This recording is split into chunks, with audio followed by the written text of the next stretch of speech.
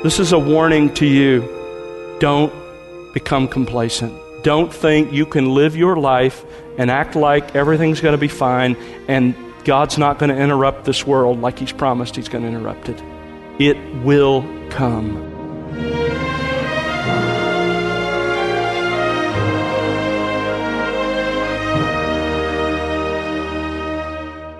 Welcome to The Word Unleashed with Tom Pennington. Tom is pastor-teacher at Countryside Bible Church in Southlake, Texas. How would you respond if someone were to tell you that the world was going to end tomorrow? Would you take it seriously? In all likelihood, perhaps not.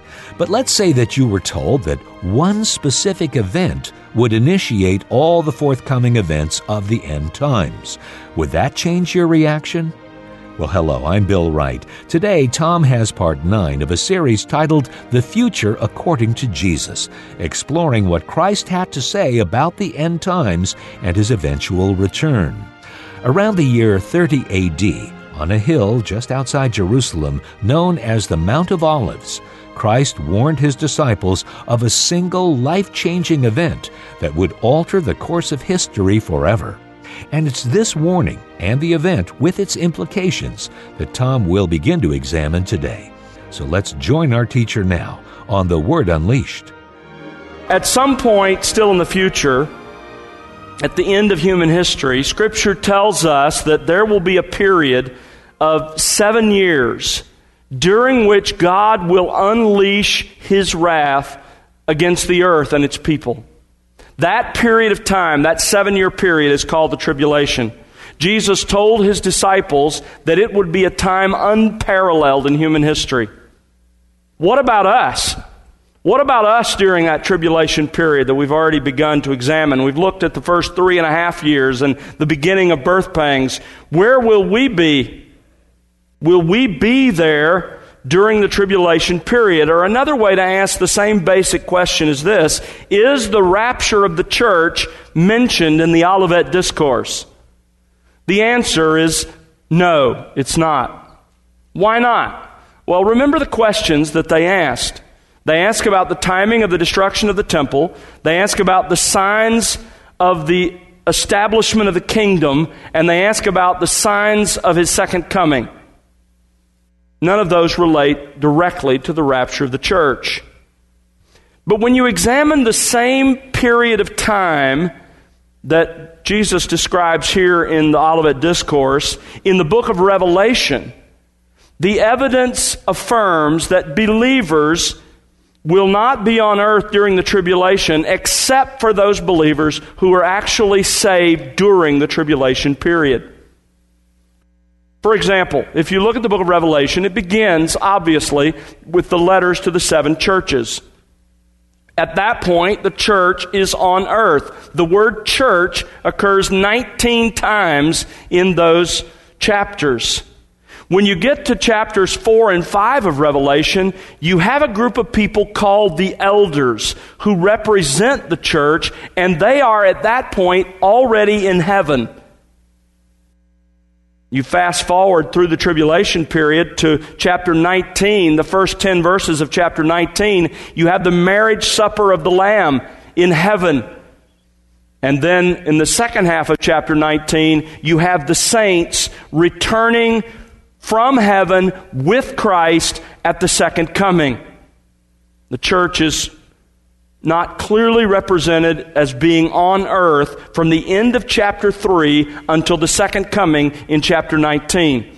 Again, there are individuals who will be saved during that period of time. They're discussed, but not the church.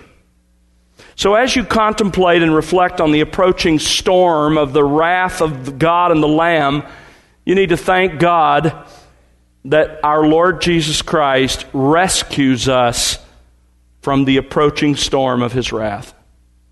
We will not be a part of it. We will be raptured prior to that event, or if our Lord delays His coming, we will be taken through death into His presence. So that brings us back to Mark 13. what we commonly call the Olivet Discourse. Here, Jesus explains the future. I've told you that the sermon is organized into 4 parts. You have in verses 5 through 13 the beginning of birth pangs. That describes the first 3.5 years of that 7-year period we call the tribulation. The events that are described there transpire throughout time, throughout church history, in a small sort of Braxton Hicks variety, but when you come to the end, when you come to the first 3.5 years of that 7-year tribulation, they will be incredible in their intensity. Then you have, beginning in verse 14, down through verse 23, the Great Tribulation. This is from the midpoint of that 7-year tribulation period to the end. The whole thing is called the tribulation, the 7 years.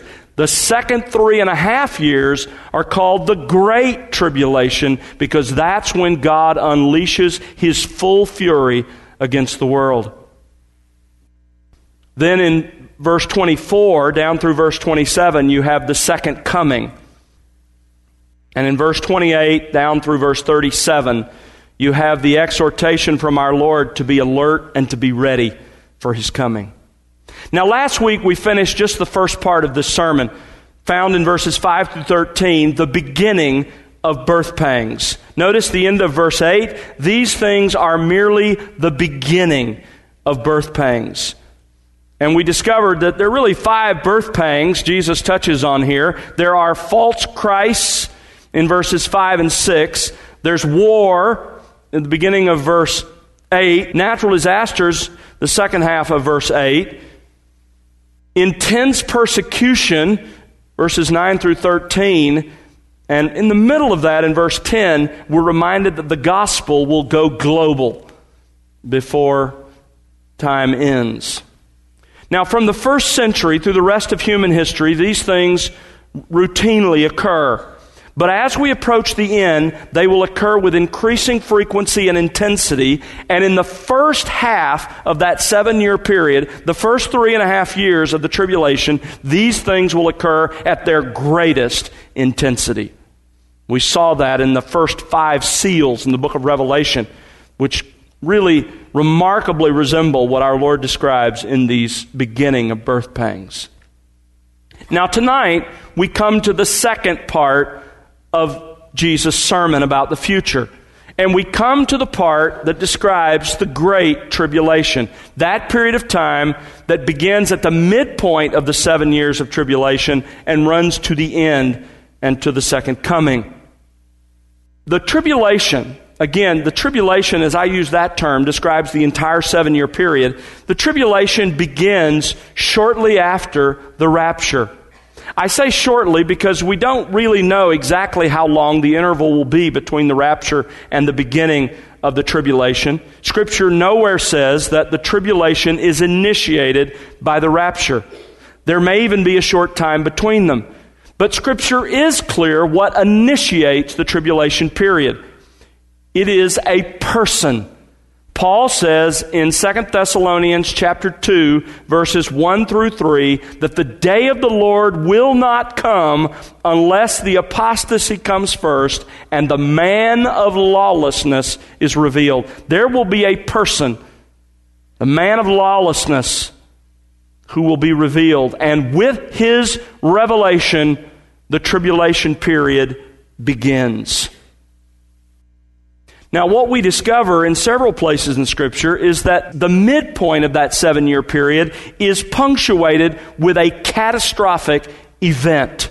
At exactly 3.5 years, a catastrophic event will occur.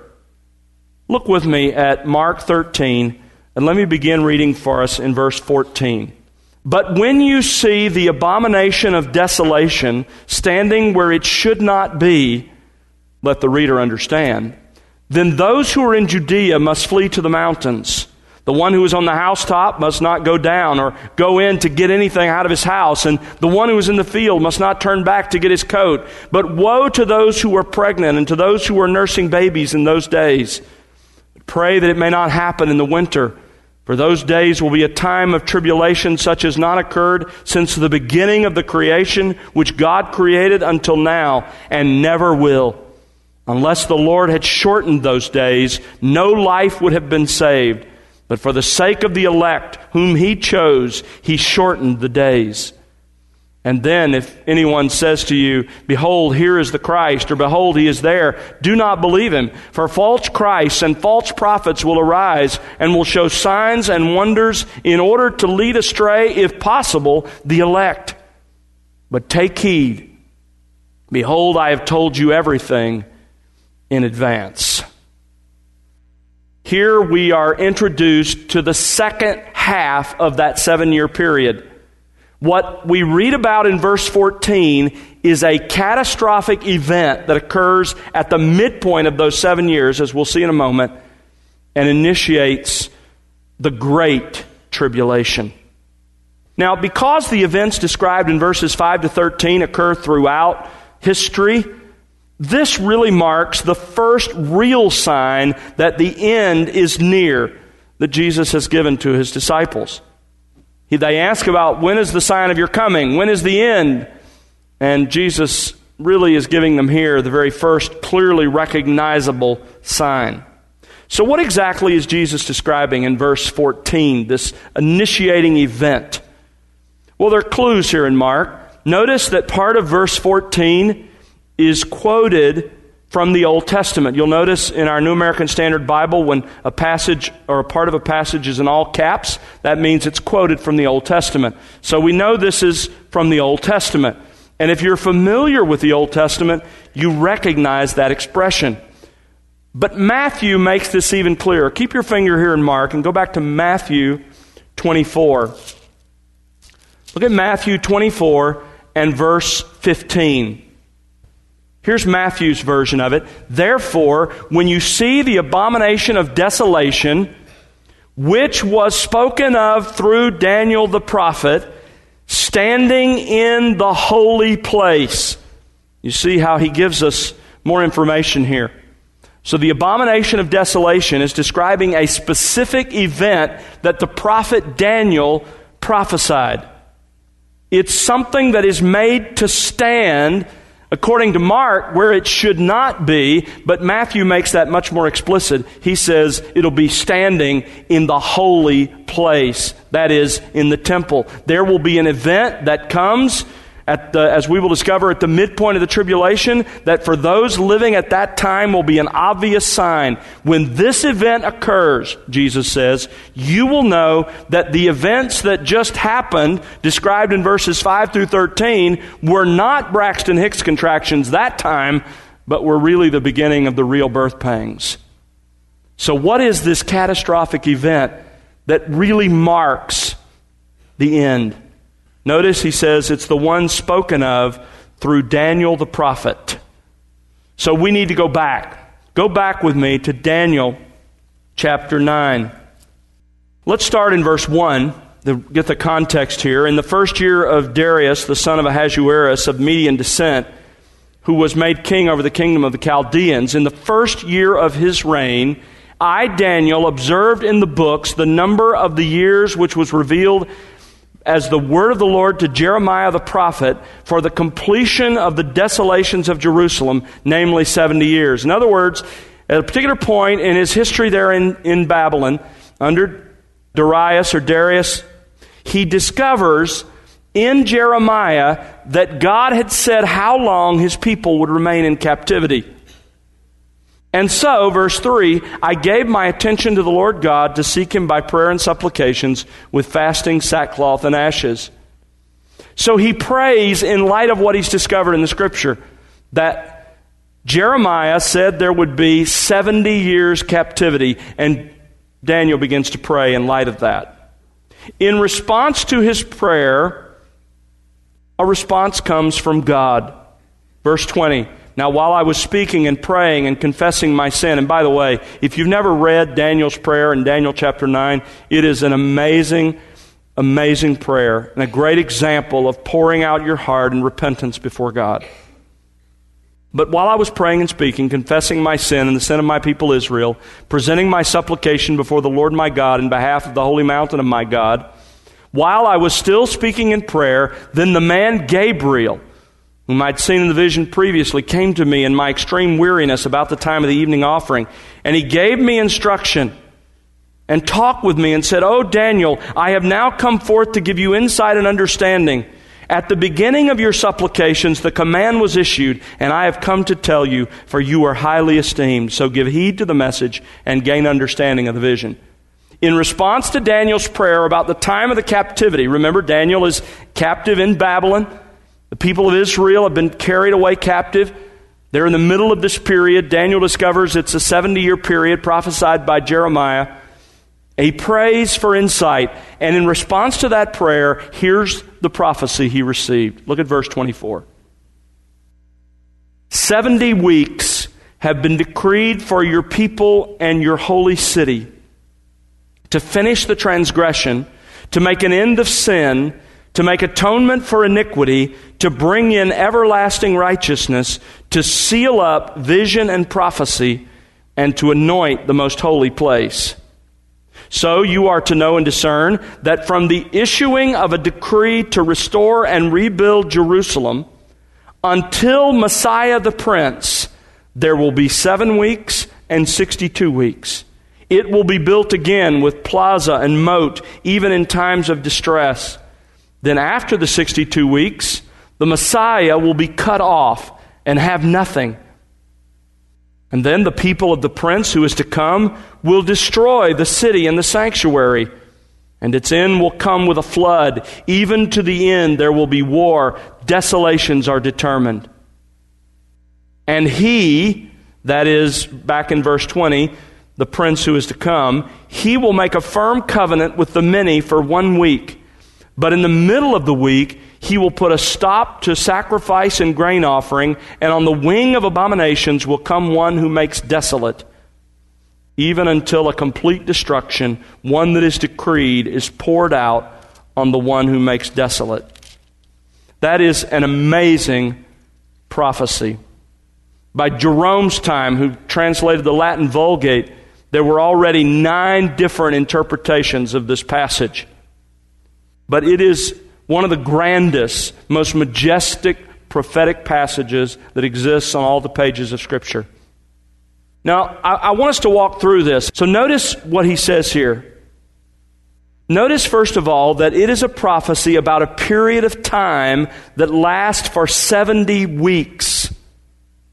In reality, the word week is not in the Hebrew text. Literally, it reads in Hebrew, 70 sevens. What kind of sevens? Is he talking about sevens of days, of months, of years, or indefinite periods of time? Well, the word is used 20 times in the Old Testament, and context always determines what it means. The context here demands 70 units of 7 years. Let me say that again. It demands 70 units of 7 years. 70 weeks composed of 7 years each. You do the math on that, 70 times 7, you have 490 years. This is a prophecy about a 490-year period in Israel's history.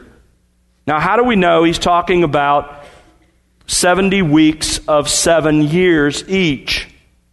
Well, first of all, notice back up in verses 1 and 2 that Daniel has been thinking about years. And specifically, he's been thinking about why 70 years of captivity. Why did the Babylonian captivity last for 70 years? Why did that happen? Well, Leviticus 25:4 demanded that every 7th year, you remember this?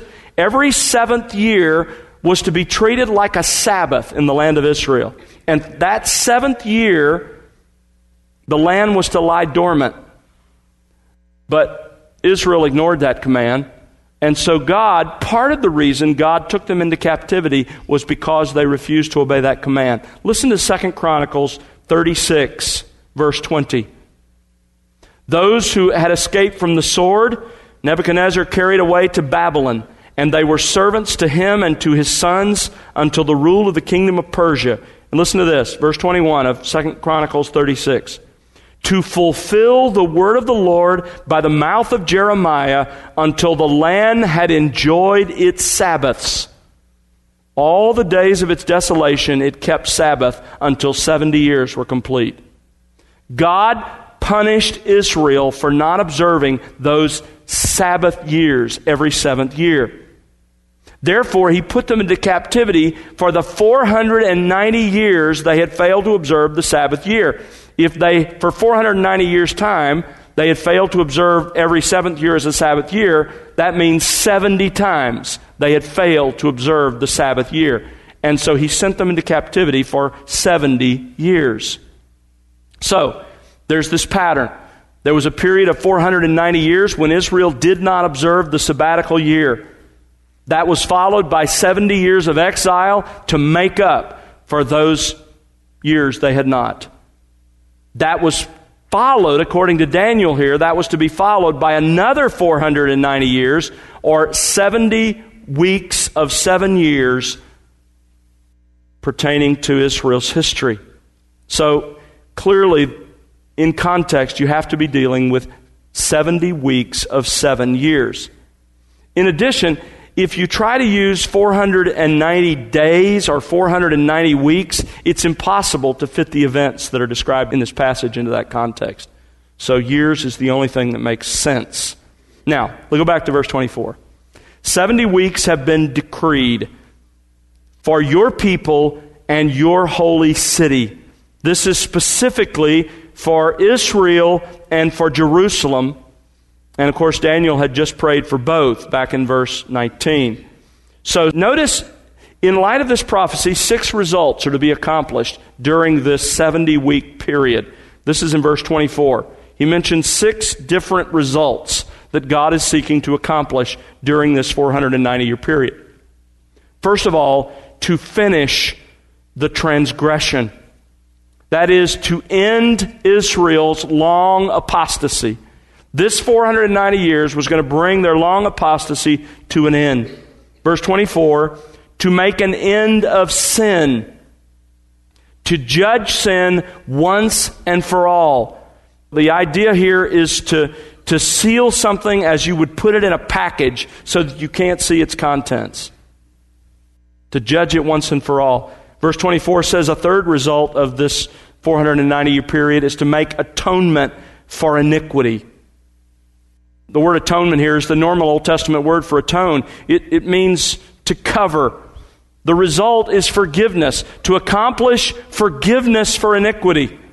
Now notice the first 3 of those results all deal with sin. The next 3 all deal with righteousness. Look at the 4th in verse 24. To bring in everlasting righteousness. Literally, to cause righteousness to come. Messiah will bring in that which will cause Israel to become righteous with an eternal righteousness. A 5th result of this prophecy in the period of time that it describes is to seal up vision and prophecy. It's like our phrase, to wrap it up. God will fulfill all He has prophesied regarding Daniel's people and the holy city. It will be closed, it will be consummated like a book that is finished and sealed up because it's done.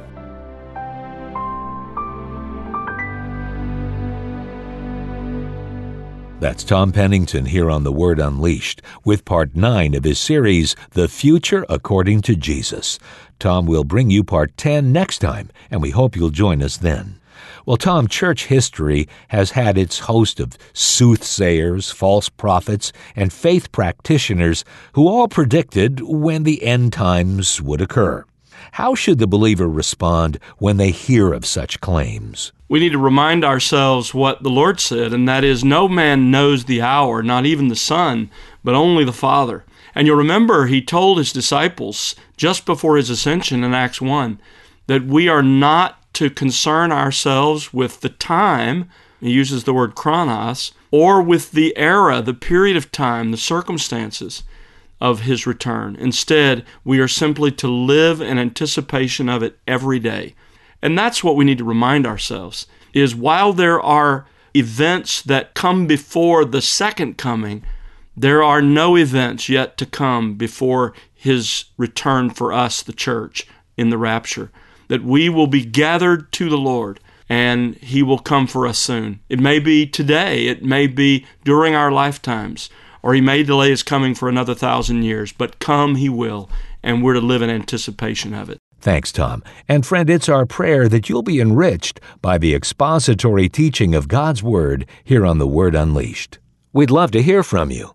And if you haven't reached out before, or if you're a first-time listener, we'd like to send you Tom's book, Jesus' High View of Scripture, free of charge. Just subscribe to The Word Unleashed on our website, and we'll mail you a free copy of Tom's book. And don't forget to connect with us on social, at The Word Unleashed. The Word Unleashed is made possible because of the prayers and financial gifts of individuals like you. Please consider partnering with us. You can find out how to do so by visiting thewordunleashed.org. That's thewordunleashed.org. And now for Tom Pennington and the entire team, I'm Bill Wright. Thanks for listening to The Word Unleashed, exalting God's glory, explaining God's truth.